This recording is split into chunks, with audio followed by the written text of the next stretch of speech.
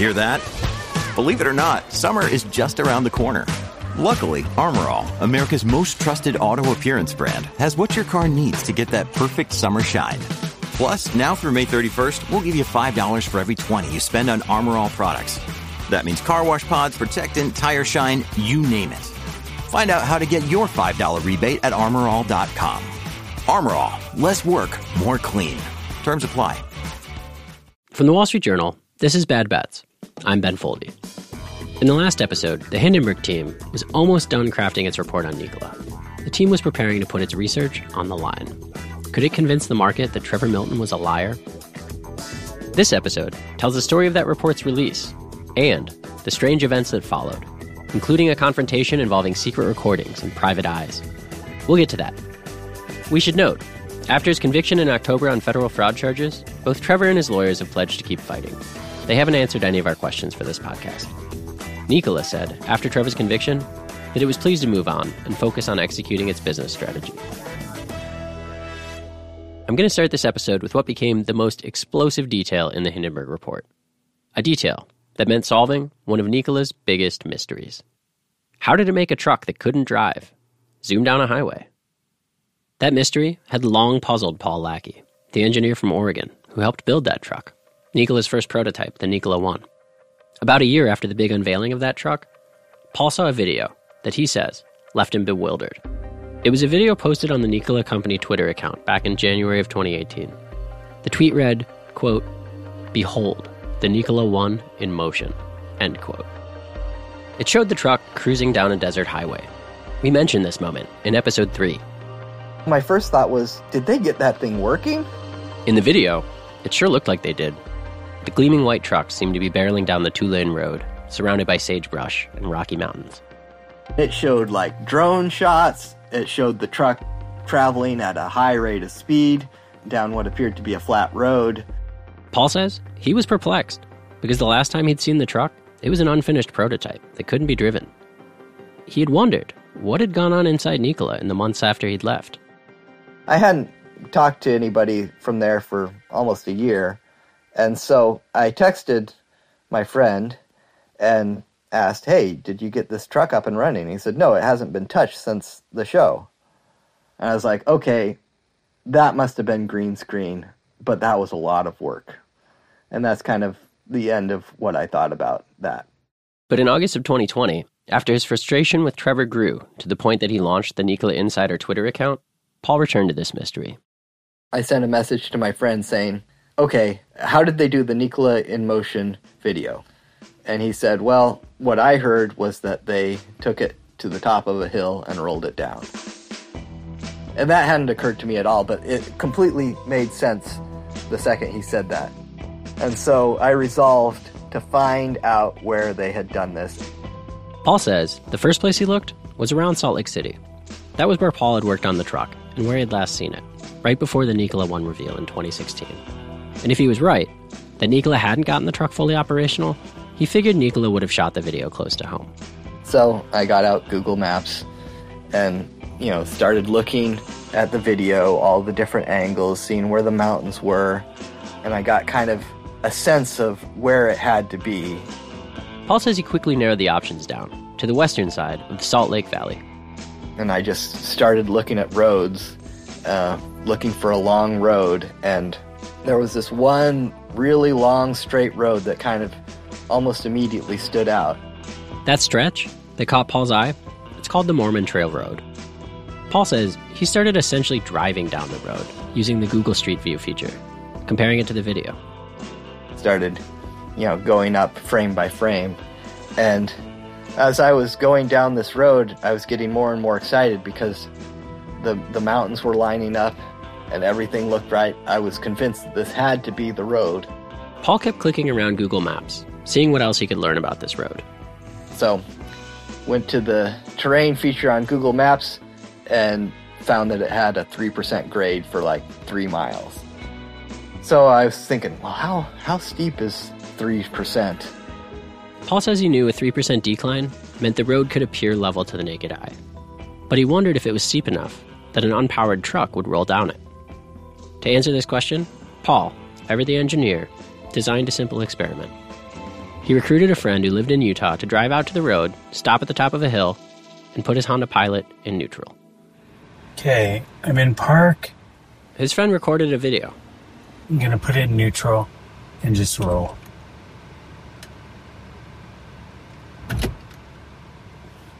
The video is shot from behind the wheel. You can see the car slowly begin rolling down this slight decline. Meanwhile, Paul was anxiously waiting to hear word from his friend. Finally, his phone buzzed. And I see a text message from him, and it's like, "That was amazing. I got up to 45 miles per hour." And I was like, yes! I couldn't believe it. It was beyond my best expectations. I was like, this is it. I found it. Later, this discovery would become an online sensation. And I wondered if anyone there that day in the desert, watching this truck roll, if they had any idea just how significant this moment would become. You know why we're interested in chatting with you today, and it's a particular ad that recently was used as evidence in a criminal trial. Yes. Has that happened to you with any roles of yours before, that you've been evidence in a criminal fraud trial? No, I don't think I've ever appeared in court in any capacity, but not as an actor in a commercial for sure. This is Noah Krashisnik. He's an actor in Utah. He was behind the wheel of the Nikola One that day. I'm curious, did they also want you to have a CDL or a commercial driver's license, or were there any other kind of requirements for the audition? No, nothing else. Did you know that you would be driving, for lack of a better word, the truck? No, okay. I had no so idea. They didn't tell you that part? No, they didn't. On the morning of the shoot, Noah says he drove out 2 hours into the desert, and once he arrived, he was escorted to the set. They brought the Nikola out on a flatbed trailer. I knew about Tesla, obviously, for cars, but the idea of an electric truck, I hadn't even considered it.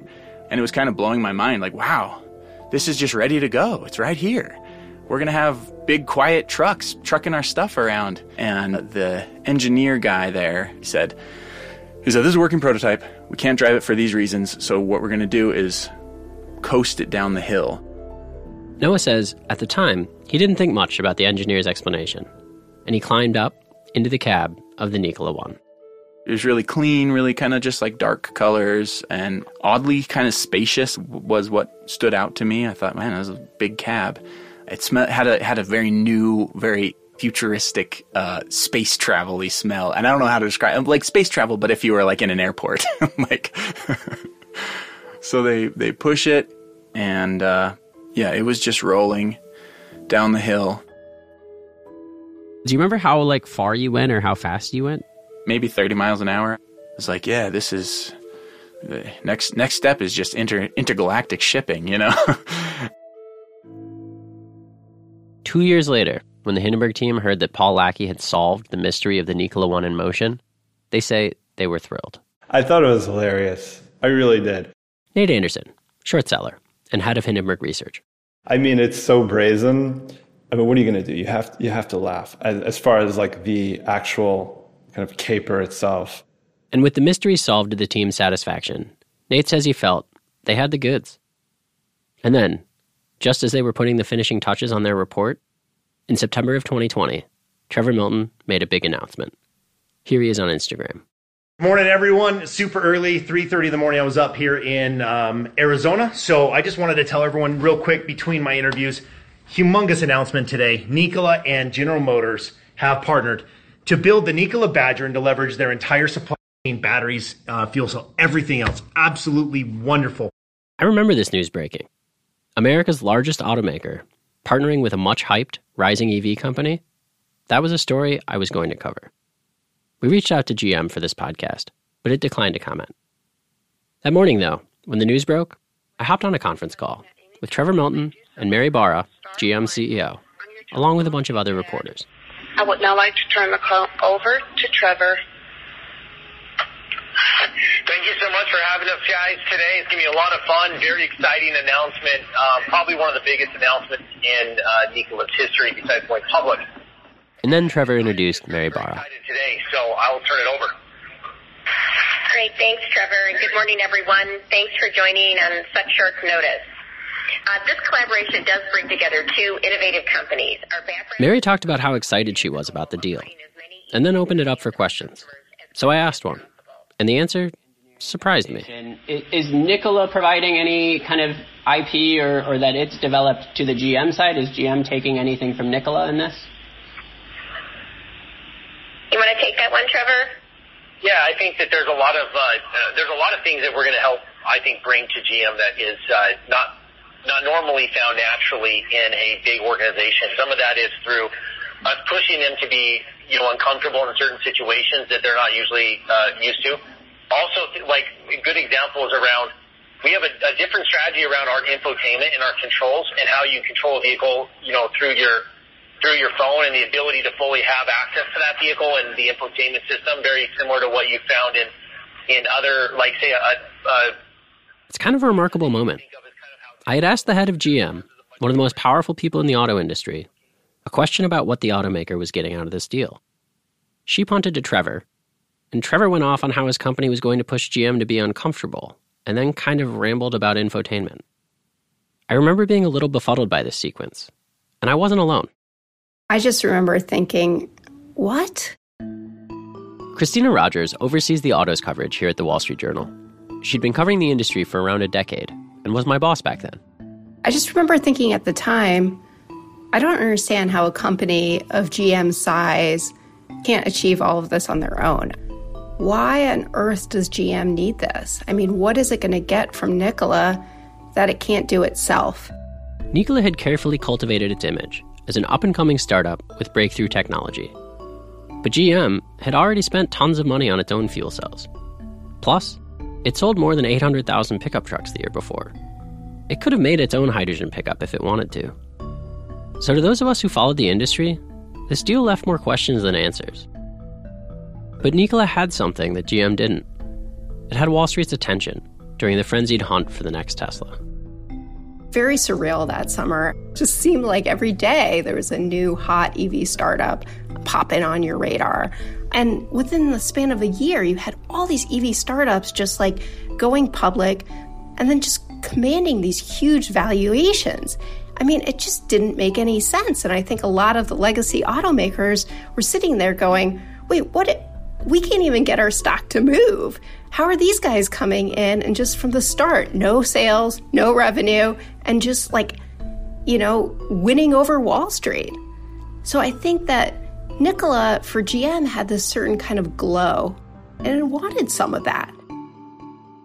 From the outside, it seemed like a bit of Nikola's glitz had rubbed off on GM, with the automaker's stock going up 8% that day. But Nikola got the bigger bump. Its stock price jumped by 41%. Nikola had gotten a major stamp of approval from a new partner. Again, Trevor Milton. For all of you who have been wondering how legitimate Nikola is and long-term viability of EV companies and Nikola, well, there you go. There's your answer. It's the biggest news in the electric vehicle industry right now, and probably some of the biggest news really ever. While this was all unfolding, the team over at Hindenburg Research say they watched in disbelief. Christine Richards, the researcher with Hindenburg, said they wondered whether their report would still have an impact. Once GM announced their partnership, I thought, we're going to have to pull the plug on it. Surely General Motors had an army of people doing due diligence. It just seemed like you were going up against this giant, and who's going to listen to you?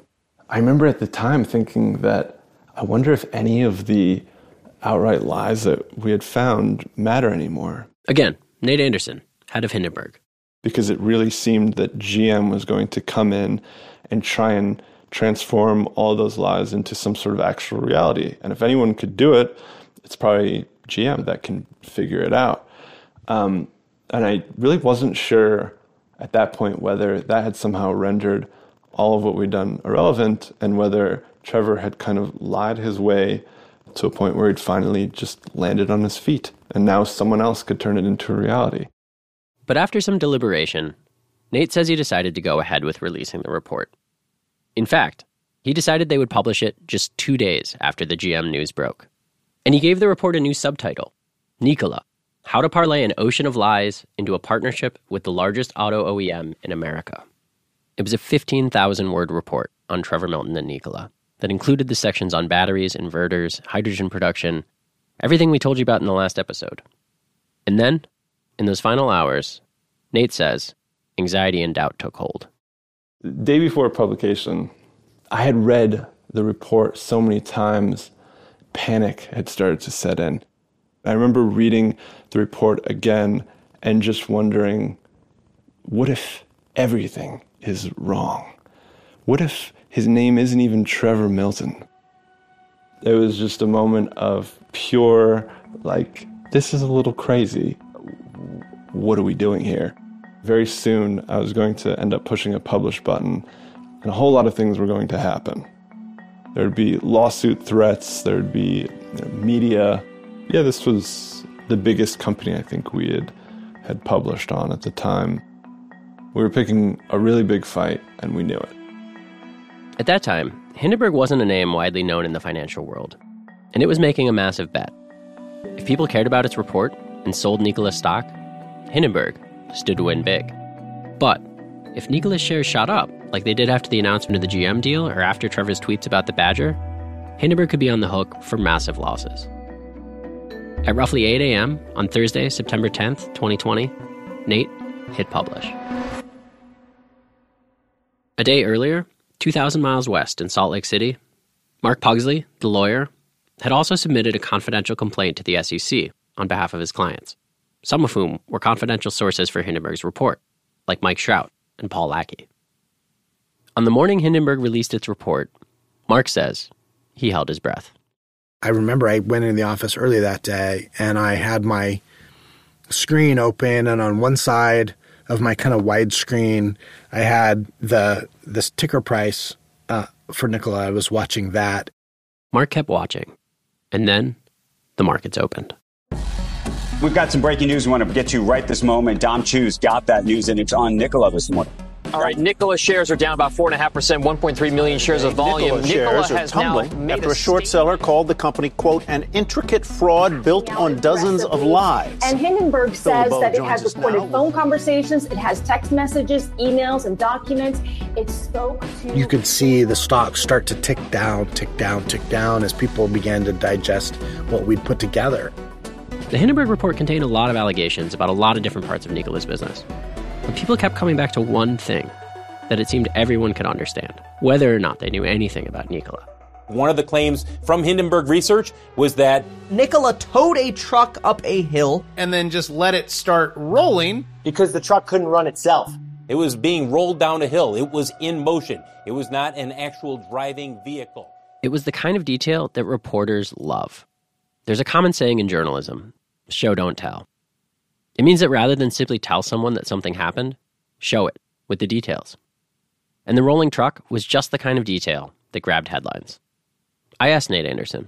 Is there a reason that you think that that's the one that, like, that's the thing that everybody sticks out to everybody, right? Like, of your whole report, rolling the truck down the hill is kind of like the hit. It's in large part because it's such a clear illustration of this trucking company executing a total farce.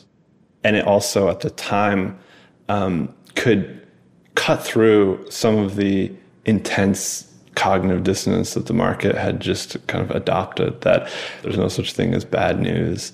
Like, it's just like, no, here's a video. Watch it with your own eyes. It looks like it's a truck that's driving really fast. It's a beautiful truck. This was a complete lie. The day of the report's release, Nikola's stock fell by more than 11%. For Hindenburg, it was a good start, but the game was far from over. And Nate knew the billionaire he'd picked a fight with, he wasn't going to take this quietly. And after the break, Trevor was... Look, Bumble knows you're exhausted by dating. All the, must not take yourself too seriously, and 6'1" since that matters, and what do I even say other than, hey? Well... That's why they're introducing an all-new Bumble, with exciting features to make compatibility easier, starting the chat better, and dating safer. They've changed, so you don't have to. Download the new Bumble now. Another day is here, and you're ready for it. What to wear? Check. Breakfast, lunch, and dinner? Check. Planning for what's next and how to save for it? That's where Bank of America can help. For your financial to-dos, Bank of America has experts ready to help get you closer to your goals. Get started at one of our local financial centers or 24/7 in our mobile banking app. Find a location near you at bankofamerica.com/talktous. What would you like the power to do? Mobile banking requires downloading the app and is only available for select devices. Message and data rates may apply. Bank of America NA, member FDIC. Bonds.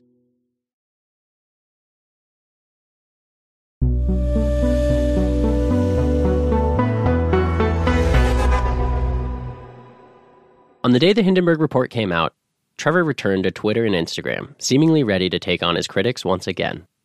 In a tweet, he wrote, "Cowards run. Leaders stay and fight." He said this report, it was basically more of the same. People are always criticizing him. In short, trolls are going to troll. I'm going to address each point individually in a response, but it goes to show you that when you're changing the world and you're doing good things and you're an entrepreneur, these people love to try to take you down. They love it. But this was Trevor's sitting outside, wearing a white Nikola t-shirt. The more they come at me, the stronger it makes me. And the more that people end up loving us. So Hindenburg, thank you. Because the more people that know about this, that are going to read your crappy report, I'll respond to it. They're going to end up loving us. And they're going to say, you know what? I'm not cool with people like that attacking good people. They're trying to change the world, change the environment. So you're going to make a lot of people love us in the end. The next morning, Friday, September 11th, Nikola released a statement. The company said Hindenburg's report contained, quote, misleading information, and that it was, quote, a hit job for short sale profit driven by greed. Later, Nikola would say it reported Hindenburg to the SEC. Despite Nikola's statement and Trevor's tweets, the stock stayed in free fall. By the closing bell on Friday, Nikola's shares had fallen another 14%. While all this was happening, Trevor returned to Instagram. When we come out of it, everyone will be like, listen, for my language, f*** those people. They're shitty people. I heard Trevor's tone changing. The swagger he had, doing Trevor with trolls, sounded like it was giving way to real anger, and maybe a touch of worry. I can tell you right now that they are lies. 99% of them are all lies. There's a little bit of truth mixed in there when it comes to like disgruntled employees or whatever. No doubt. We got some people that, we had to fire, and they're bad people. They're just bad people.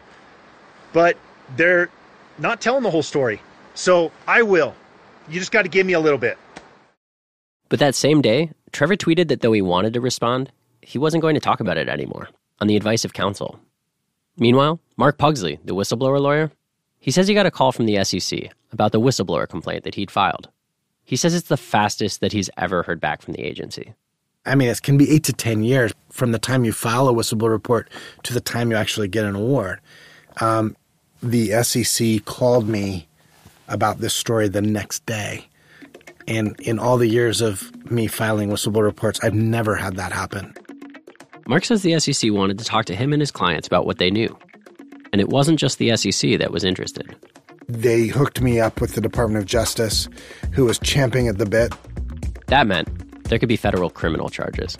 It appears there are now 2 agencies that are investigating Nikola. This afternoon, 2 reports, one from Dow Jones, one from the FT, saying that the Department of Justice, specifically the U.S. Attorney's Office for the Southern District of New York, has made inquiries to Nikola regarding the fraud claims. The SEC and Justice Department declined to comment for this podcast. While all this was happening, Nikola's biggest champion was quiet. What's interesting here is we have heard nothing at all from the chairman of Nikola, Trevor Milton. And these 2 investigations, you have to wonder if this takes away the real oxygen that has pushed this stock higher over the last month. And that's Trevor Milton on social media. The following days were some of the busiest I've ever had as a reporter. As Nikola said it was continuing to work on potential partnerships, I began hearing from sources that another important deal was at risk. Nikola had also been on the cusp of a big deal to build hydrogen stations with BP, the massive oil company. But the talks stalled after the Hindenburg report. On the day my story with journal reporter Mike Colias on the BP deal came out, Nikola's stock fell 26%. I also reported that despite Trevor saying on social media that Nikola made its own batteries, the company was not only buying them from someone else, but had taken unusual steps to hide that from the public. At the time, Nikola declined to comment on its supply relationships. But executives later said in an internal investigation that Trevor had taken steps to hide that they were buying their battery technology, not making it in-house. The week after the Hindenburg report came out, Mary Barra, GM CEO, said the automaker remained committed to its deal. She said in a statement, quote, "We're a very capable team that has done the appropriate diligence." But then, in the early hours of September 21st, 2020, not even 2 weeks after the report came out, the news broke. Trevor Milton was out. Founder Trevor Milton steps down as executive chairman amid an investigation into the company. Nikola has fallen After years of getting the better of his critics, Trevor Milton was leaving the company he'd founded and loudly championed. His social media went quiet, and Nikola's share price continued to slide. It was clearly a turning point. Hindenburg had landed quite a punch. 2 months later, GM said it would no longer take a stake in Nikola, and the Badger pickup was scrapped entirely. Nate Anderson, the short seller, he says he was pleased that the market took Hindenburg's research seriously. What he wouldn't say was just how much money Hindenburg had made with its bet against Nikola. You'd gone short already. I mean, talk just a bit about how you built the position and what your kind of positioning was.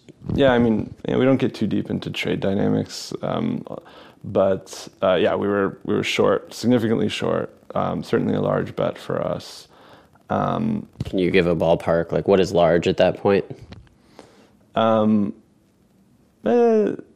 significant portion of our capital and 7 figures, 8 figures, 9 figures.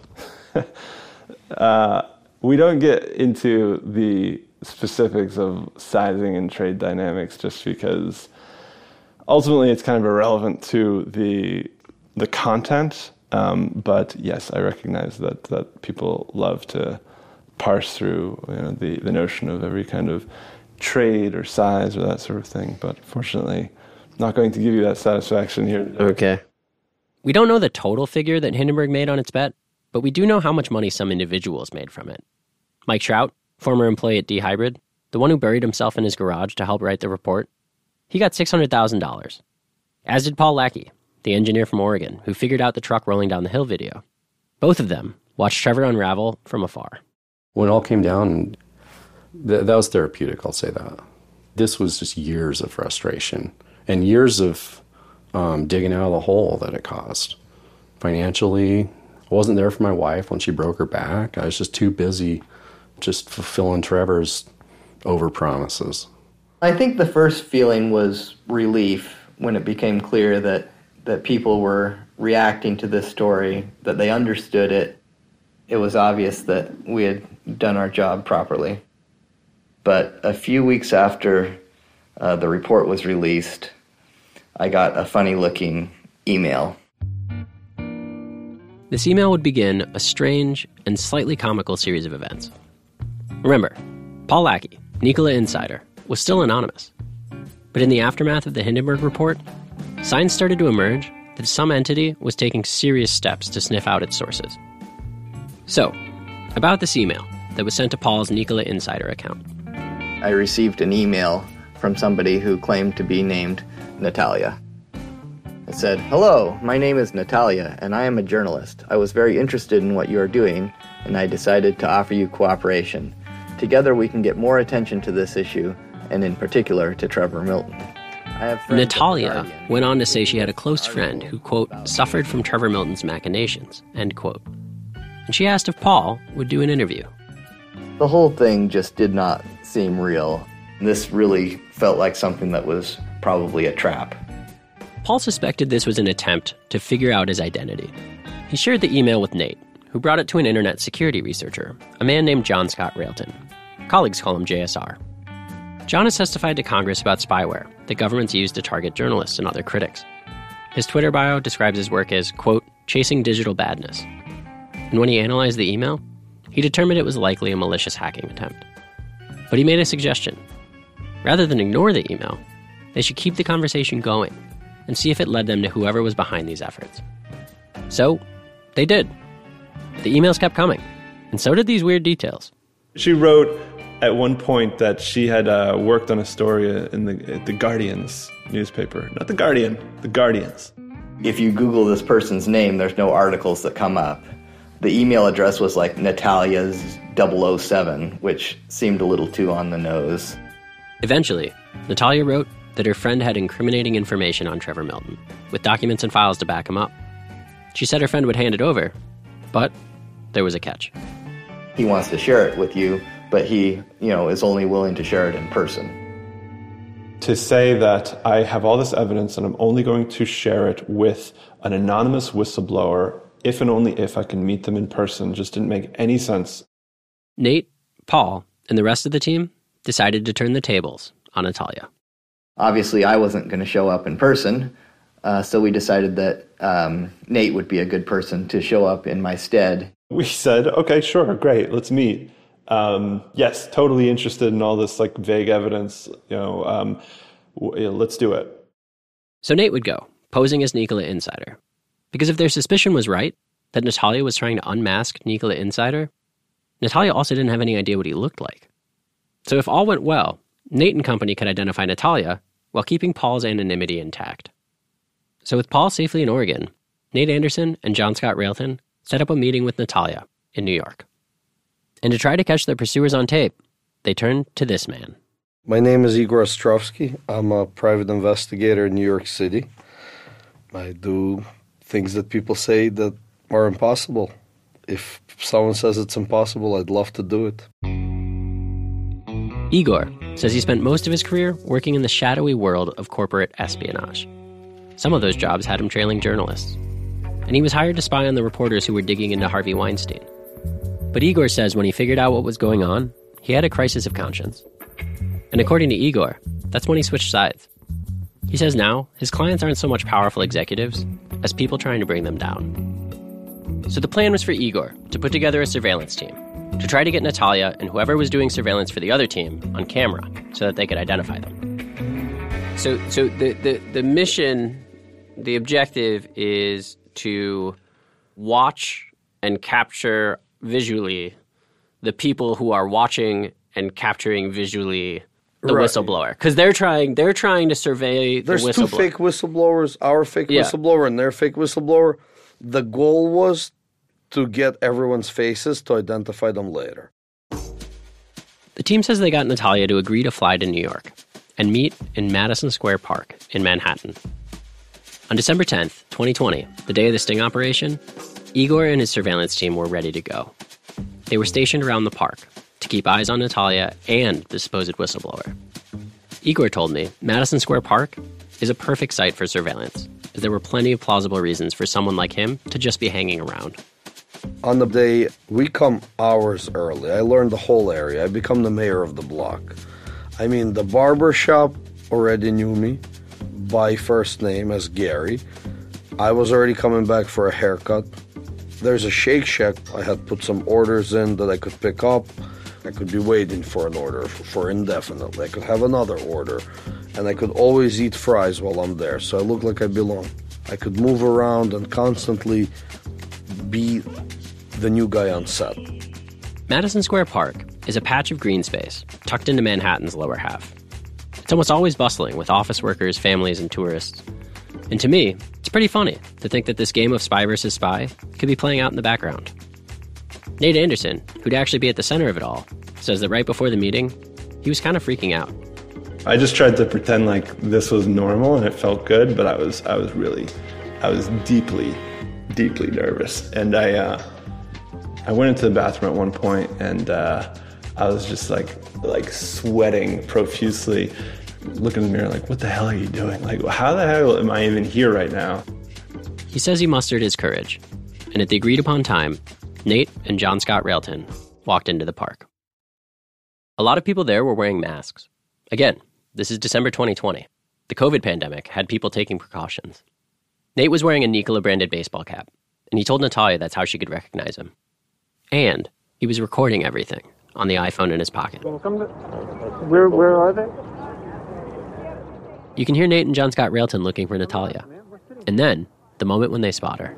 Did you tell her, tables by the Shake Shack? Oh, yeah. Oh, I see a lady in a silver thing. Okay, here we go.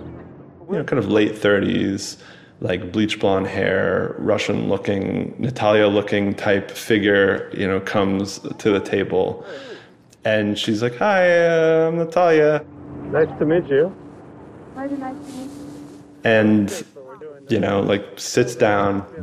Everyone's wearing masks, but I can see these, nervous eyes. Nate said Natalia didn't seem like the canny operator that he'd imagined. Igor says he had the same reaction. He and his team had been watching and filming everything from around the park, including the other private spies like him who were working for the other team. He wasn't impressed. They were not a trained team. They never worked as a team. There were at least 5 or 6 people. We just saw a blonde chick, and I knew she was Slavic. And she didn't seem to ask any questions or act like a journalist. She seemed stressed, overly stressed, never been in that environment. Seeing how incredibly nervous she was, I just instantly was like, okay, phew, all right, we're good here. We're good. It put me at ease to see how terrified she was of the situation. Later, with the video footage that Igor and his surveillance team recorded, they would identify the blonde woman. I found her on Facebook and called her. I'm really not happy about you guys still disturbing me. I'm really so angry, I don't like this way. The woman was not excited to hear from a reporter, but she did agree to tell me what happened. She said she's not a corporate spy. She sells used cars in Miami. And she explained how she ended up in Madison Square Park that day. According to her, a customer came to her dealership and offered her a free trip to New York if she did him this small, oddly specific favor. Pose as a journalist, investigating a company called Nikola, and go meet this whistleblower. She says he told her it would be easy. You don't have to do nothing. You just need to meet some guy who posts something on Twitter about some Nikola. I don't know even who is Nikola. Just now I searched who is him. And to be honest, I really don't care. She says she was not the one behind the emails to Nikola Insider. So you were really just kind of a random bystander who ended up in this weird day. Yes. Okay. And then in the time after, did anybody tell you what was going on or what you were a part of or anything like that? No. Do you have any interest in me telling you kind of what you were involved in? No. Okay. Well, it sounds intriguing. It sounds a little vague at the moment, so I get it. Back at the park on the day of the meeting, the blonde woman was joined by a big guy. We know this from images that Igor took that day. The man's wearing a face mask and a hat, and he's supposedly Natalia's whistleblower with the damaging intel. And he says it's on a USB drive, which he pulled from his pocket and showed to Nate and John Scott Railton. Everything's there. Okay. Documents, videos. But, he told them, that before he would hand it over, he wanted them to take off their masks. He's like, listen, guys, I'm having a really hard time hearing you. Maybe it would help if you took your masks off. And that sort of catalyzed a sort of negotiation of, we'll take masks off if you share the USB drive and if you take your masks off. And they sort of like pretended to think about it for a while and then agreed to that. All right. Masks come off. All right, fine. Hey, folks. How you know? What do you know? With everyone's masks off, the big guy slid the USB drive across the table. There was this weird moment where everyone was just sitting so like calm and comfortably because everyone at that table thought that they had achieved like all of their objectives for this. Like they wanted to see our faces, we wanted to see theirs, we wanted to see the USB drive. So we just thought like, wow, this actually worked. And they were probably thinking the same thing. And then Nate broke the silence, telling Natalia that the jig was up. He wasn't Nikola Insider. My name is actually Nate Anderson.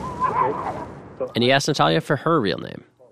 But she didn't respond the way he'd expected. Okay, I'm not answering any more questions without my talk, okay? She started like insisting that she is allowed to have an attorney present. This is her right. So I told her, I was like, you're not under arrest. Like, I'm not a law enforcement officer. I'm just some guy that like researches companies. Nate says that right away, the big guy booked it. The confrontation continued with just the woman. In the original email, you said that it was your business card. I'm sorry, guys. Thank you. Eventually, she walked away as well. What else happened on your trip? I mean, did you get to... Nothing happened. I go to Central Park, I go a couple of restaurants, and fly back to Miami. That's all. Okay. There's a certain zaniness to the whole scenario. But Igor says most people don't realize just how common it is for mysterious entities to try to intimidate whistleblowers. But on this day, at least, Igor says the intimidation didn't work. We created a lot of good trouble, which is what, you know what? When people ask me what I do, I should tell people who ask me that I create good trouble. What do you mean by good trouble? I like to test the limits of bad people to see how good they're going to defend themselves. I don't know what it's called. I don't know if I'm antisocial or I have some mental issues. I talk to a psychiatrist. The guy says I'm fine. I talk to my parents. They say I need a psychiatrist. I tell them I had one. They say it must have been a bad one. I feel like I'm a little bit different from society. I like to create trouble for troublemakers. In the days after the sting operation, Nate, John Scott Railton, and Igor used their surveillance footage to identify their counterparts. They say that some of those people were private investigators, at least one of them a former police officer. But Nate and Igor said they never could figure out who had hired them. Just for the cameras. Okay.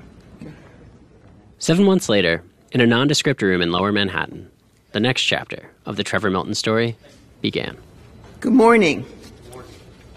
My name is Audrey Strauss. I am a United States Attorney for the Southern District of New York. Today, we announce charges against Trevor Milton, former CEO and executive chair of Nikola Corporation. Trevor Milton was hit with a 3-count federal indictment that contained some of the same accusations that Hindenburg had made in its report. We charge that Milton engaged in a scheme to enrich himself by making false and misleading statements to retail investors about the development of products and technology at Nikola Corporation. But this, it wasn't a report put together by researchers, whistleblowers, and short sellers. This was a much graver threat for Trevor Milton. It was the beginning of a high-stakes battle that pitted the self-made billionaire against some of the most elite law enforcement officials in the country. Today's criminal charges against Milton are where the rubber meets the road. Milton has pleaded not guilty. He's now out on a $100 million bond. Milton's attorneys say he is innocent, calling this federal case faulty and incomplete. Now Milton will have to answer in a court of law for his allegedly false and misleading statements. That's next week on the season finale of Bad Bets, out November 11th.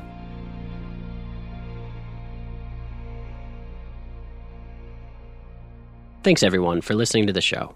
If you can, please leave a review on Apple Podcasts or wherever you're listening. Thanks again. Bad Bets is a production of The Wall Street Journal. This season is produced with Jigsaw Productions in collaboration with Storyforce Entertainment. This episode is hosted by me, Ben Foldy.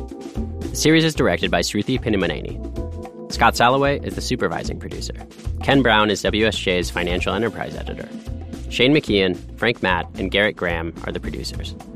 Editorial consulting by PJ Vogt. Fact-checking by Elizabeth Moss. Sound design, original composition, and mixing by Armin Bazarian. For The Wall Street Journal, Daniel Rosen is the co-executive producer of WSJ Studios. Ben Weltman is the senior executive producer. For Jigsaw Productions, Stacey Offman and Richard Perello are executive producers. For Storyforce Entertainment, Bly Pagan Faust and Corey Shepard-Stern are executive producers.